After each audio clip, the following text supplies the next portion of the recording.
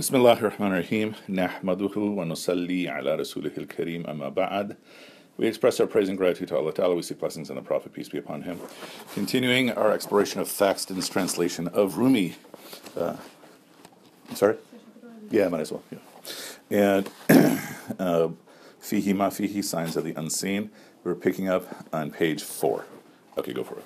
Page 6. Oh, page 6. Yeah, I was even looking at page 6 instead of 4. My purpose was to make him understand, give alms, and humble himself before God. For from a most exalted position he had come to a low state, even in which he should be hopeful. Okay, so one of the recurring themes in this whole discourse is the question of what does it take for someone for their heart to open up. Good. And the form of the discourse, which is the form of quite a bit of the book, it's this conversation between a scholar and someone who owns the world. Or more accurately, the conversation is between someone who owns the world, which is the prince or the emir, versus someone who is only focused on Allah, which is first the Prophet, peace be upon him, or in theory, the type of scholar that we're speaking about in this text. And so we saw that different people have different needs to open up, or different techniques through which they can open their hearts. What works for one person doesn't work for another person. In the case of this Amir, he wanted to give everything in service to God, but he tried to force the world to work his own way, and then it just kept things kept going the wrong way. And so Rumi is number one telling him, okay, do not give up hope. Okay. Do not despair. And Rumi also wants him to give, here it says alms, so it's probably zakat, but it might be sadaqah.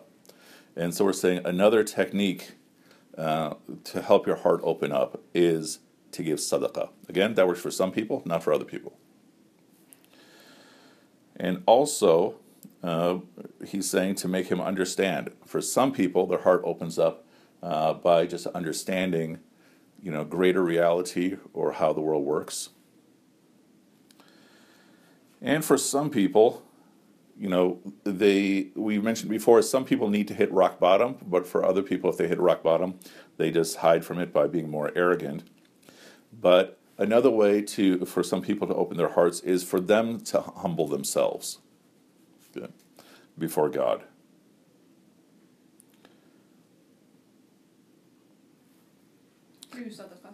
So sadaqah is one thing, but even just humbling yourself before God. So it would be as though I'm saying, okay, Allah, I don't know if you exist or not. I want to believe that you exist. And you take an attitude of humility.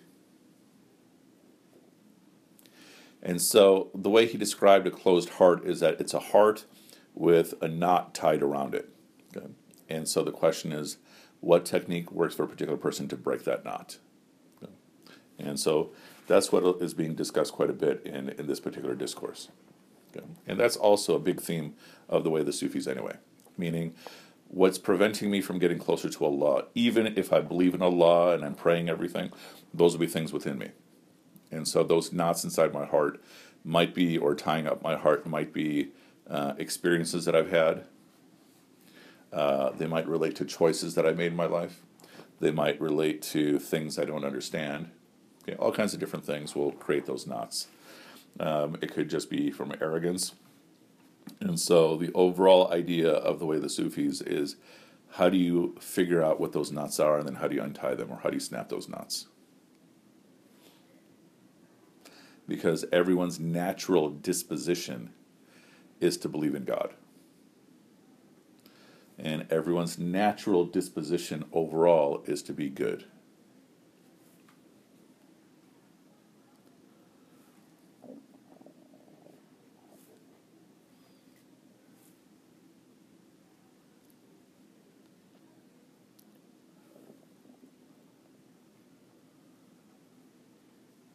Okay, continue. God works in mysterious ways. Things may look good outwardly, but there may be evil contained inside. Let no one be deluded by pride that he himself has conceived good ideas or done good deeds.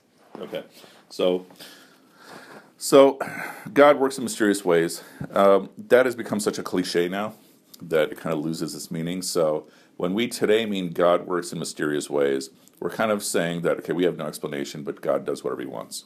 Okay, in the context of this, we're saying that okay, that Allah Ta'ala, different people's hearts open up towards Him in different ways. Okay, and that is part of the mystery. You'd like to think, okay, everyone goes through steps A, B, C, and then suddenly they become super Muslim. But one of the blessings of the Sahabas is that all the different Sahabas became Muslims for different reasons, right? So why did Hamza become Muslim? Do you remember?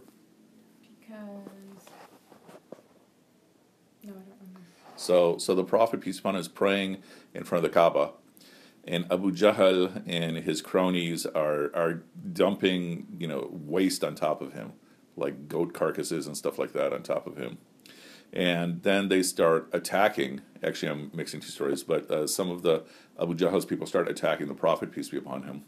And Hamza, may Allah be pleased with him, arrives, and he pushes back against Abu Jahl and his people, saying, what kind of fighting is this? You're fighting against an unarmed man. There's no honor in that.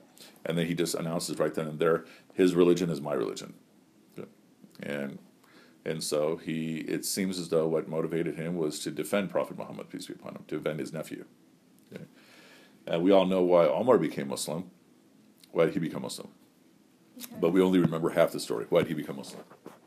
The story that we remember, the half of the story that I remember, because when he hit his sister and he saw the blood, and then it opened his heart, and then he wanted to read the Quran, but she wouldn't let him before he made wudu.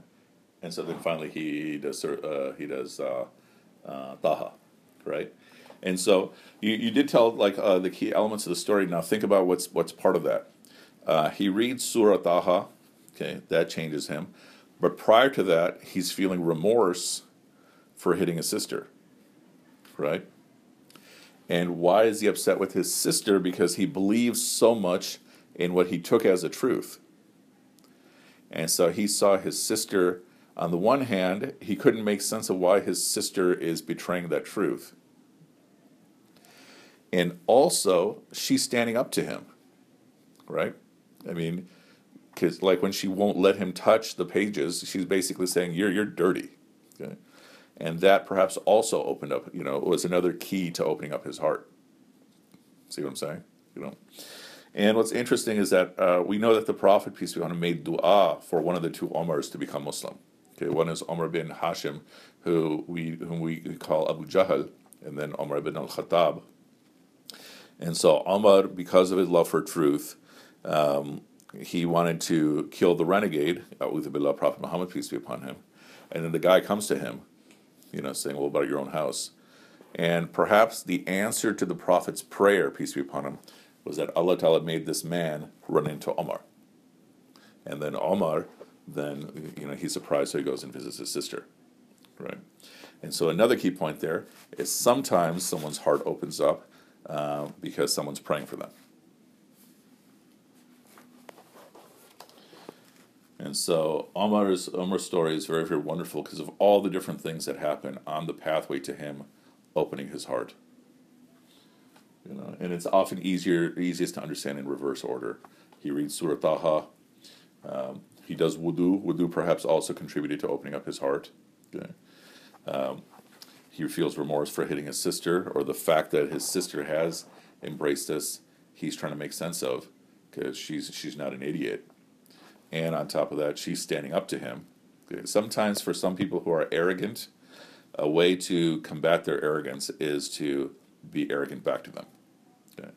Other people, if they're arrogant and they have power, like a pharaoh, then often the technique is to be very, very gentle with them.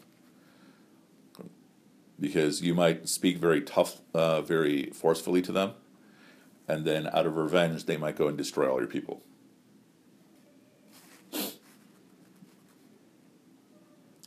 And so the point is that how Allah Ta'ala operates the universe, starting with how He opens hearts, is different for everyone. And that's one of the important things for us in terms of all the different ways the Sahabas became Muslim. who was it? I think it was Abu Dhar, someone who became a Muslim from one of the bandit tribes. So the way the Quraysh was organized, or way the Arabian Peninsula was organized, the Quraysh were the top tribe, and then they had treaties with other tribes who would be responsible for protecting all the roads, because there's bandits waiting to hijack the caravans and such. And so I think it was Abu Dhar who was part of one of those bandit clans. And so when he became Muslim, the Prophet, peace be upon him, was surprised, apparently, that a person from that tribe became Muslim, because those people were known for being just bandits and criminals. Was he the one where the Prophet, when he was traveling, and then he called out to him, and because he was known to be a thief and a bandit, he called out to him, and instead of calling him a low name, he called out and he said "Oh, you honorable person"? Fascinating. I wouldn't be surprised. I don't know, but that could be also part of it, that the Prophet, peace be upon him, was speaking with respect. I mean, this you've raised an important point, that a lot of times when people, all over throughout the years who've been coming to me to learn about Islam, one of the most important things is that you speak to them with compassion and respect. And for a lot of people in our culture, in greater American society, often that's what opens up people's hearts, right? So you can also find patterns in terms of what works in different cultures. So then he was saying things may look good outwardly, but there may be evil contained inside. Okay, which also then applies the opposite too. That there may be things that look wretched on the outside, but actually are full of good. And so he's making the point that reality is hidden by layers and layers of, for lack of a better term, illusion that obscure reality. And most of those layers are actually inside of us.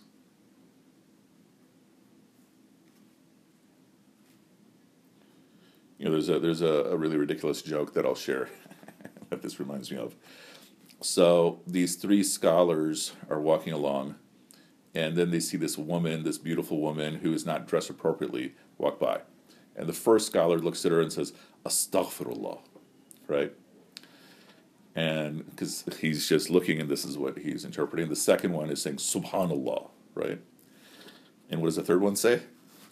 Inshallah. He gets hopeful. But the lesson there is that you have three people who are seeing the same thing, and they're interpreting three different ways. And the point to take from that is that much of how we interpret reality, or how much reality is hidden, is taking place inside of us. Okay? It doesn't mean all of it is. You have media, which totally obscures reality and such. But he's saying things may look good outwardly, but might actually contain evil inside. And likewise, then he says, "Let no one be deluded by pride that he himself has conceived good ideas or done good things." Meaning, don't take pride in the good ideas you have or the good accomplishments you've done. Allah Ta'ala made it happen. Allah Ta'ala allowed it to happen. Or Allah Ta'ala set up the scenario through which you were able to do the good. So, for example, me doing the work that I do in terms of chaplaincy and teaching and everything, if I start thinking that this is my success, that I'm leaving out all the things that made all this happen. We're living in a time where people really are trying to learn about Islam. Okay. I wouldn't be here had my parents not migrated here. I wouldn't be here had my parents not given birth to me. All those things, right? So there's a whole bunch of things that are in play that facilitated me doing what I do. Okay, so let's continue. If everything were as it seemed. If everything were as it seemed, the Prophet would not have cried out with such illuminated and illuminating perspicacity. Yeah. Show me things as they are. You make things appear beautiful when in reality they are ugly. You make things appear ugly when in reality they are beautiful. Show us, therefore, each thing as it is, lest we fall into a snare and be ever errant. Okay, another way for a person's heart to open is dua. Right? So we're taught that if you come walking to Allah, then what? Allah comes running to you. Right? So that's a promise that's being made, that if you go walking to Allah, He will come running to you. And so this is a really good dua. The first part is, Allahumma arini haqiqati ashya kama hiya. And so, O Allah, show me the reality of things as they are. And that is a very common dua that he recites. And so we're saying that the Prophet, peace be upon him, and it says he's illuminated with illuminating perspicacity. Perspicacity basically means you're super perceptive. Okay. And so even the Prophet, peace be upon him, who might be the most perceptive person ever to live, peace be upon him, he's still making this dua. Okay. And so this is another good dua to make for someone to help their heart open up. Show me the reality of things as they are. Okay. Or you can make the entire thing. You make things appear beautiful when in fact they're ugly, and you make things appear ugly when in fact they're beautiful. Okay. So show us each thing as it is so we don't get trapped, okay, by the snares of reality, which we'll talk about in a bit. Okay, let's continue. Now your judgment, however good and clear it may be, is not better than his, and he spoke as he did.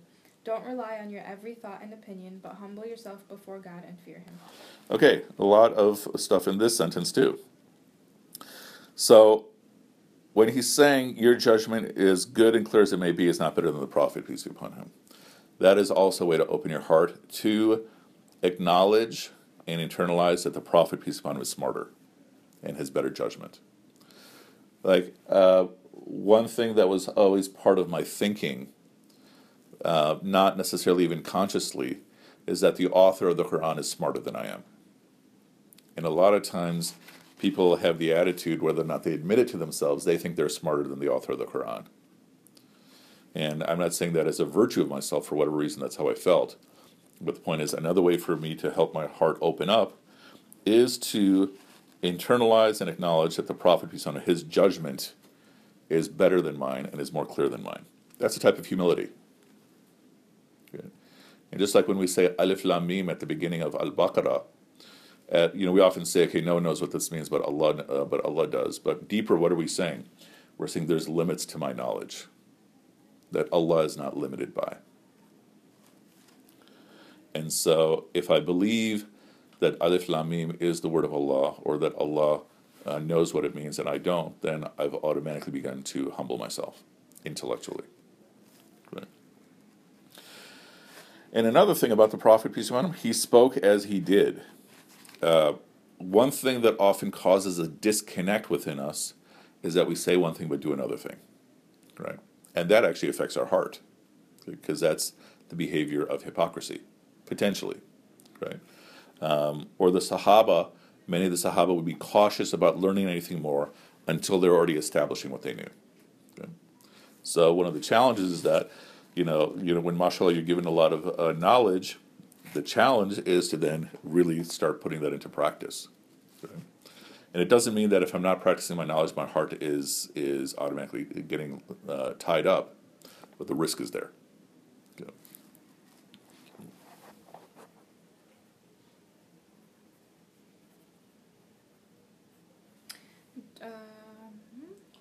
Wait, did we finish that? Oh, okay. I'm going to read that again. Don't rely on your every thought and opinion, but humble yourself before God and fear him.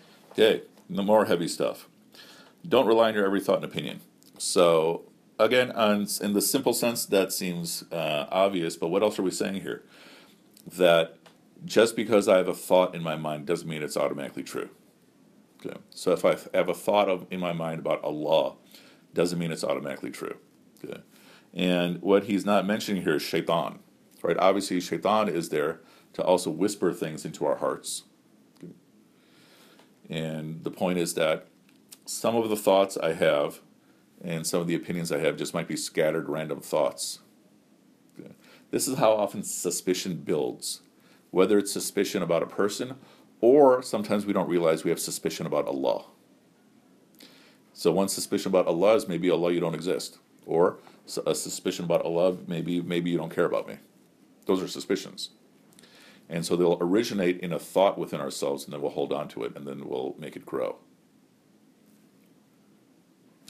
So how do you override that? This goes back to humbling yourself before Allah, as well as fearing Him. And the deeper point here is you're taking control of your thoughts. Like sometimes I'll have some students who they'll start thinking something, it's always negative, and then they'll start thinking more negative things about that, and then even more, and then they'll start getting overwhelmed. Like a person is applying for a job, and then they'll suddenly get worried. What if I say something stupid in the interview? And then what if I say something stupid in the interview and then I embarrass myself? And then I don't get the job. And then, they'll develop a whole line of thought and they just wind up overwhelming themselves. And so part of being conscious, or part of taqwa, is to take control of your thinking. Okay? Those thoughts will still pop in your mind, but you're becoming much more conscious and serious about your thoughts. Okay? So fear him may here be have taqwa of Allah, or it might actually be fear him. Okay.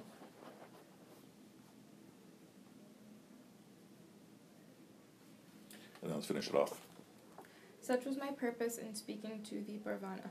However, he applied this verse and this interpretation to his own strategy, saying, "At this time, when we are moving our troops, we must not rely on them. Even defeated, we must not despair of him in time of fear and helplessness. He applied my words to his own design, whereas my purpose was as I have said." Okay, this is also a very interesting, subtle point.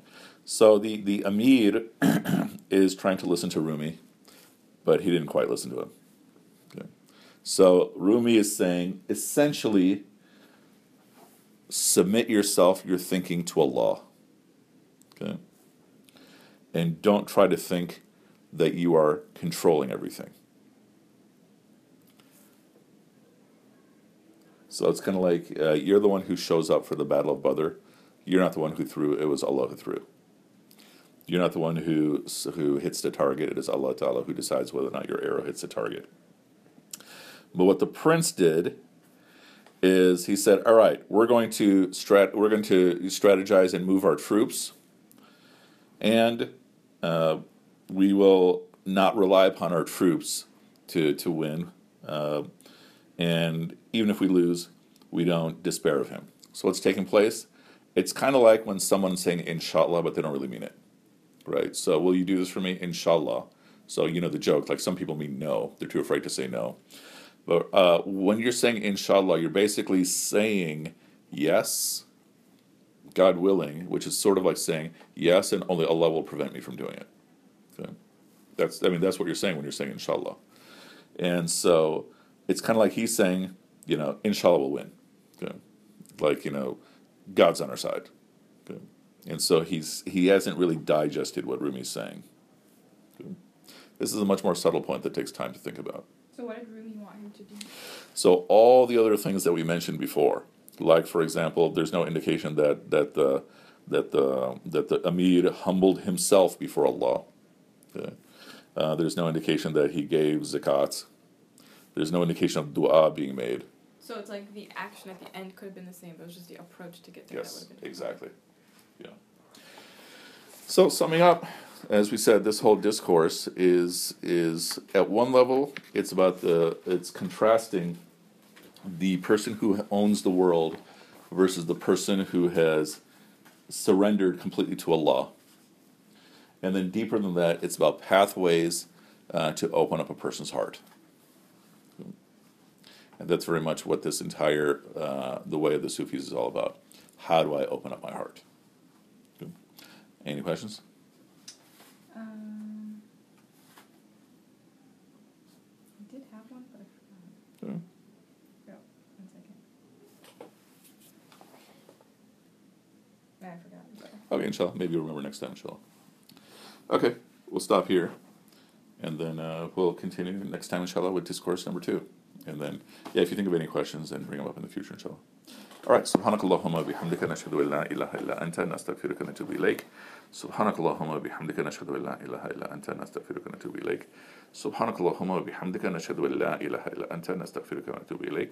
Wa akhiru da'wana anil hamdulillahi rabbil alamin.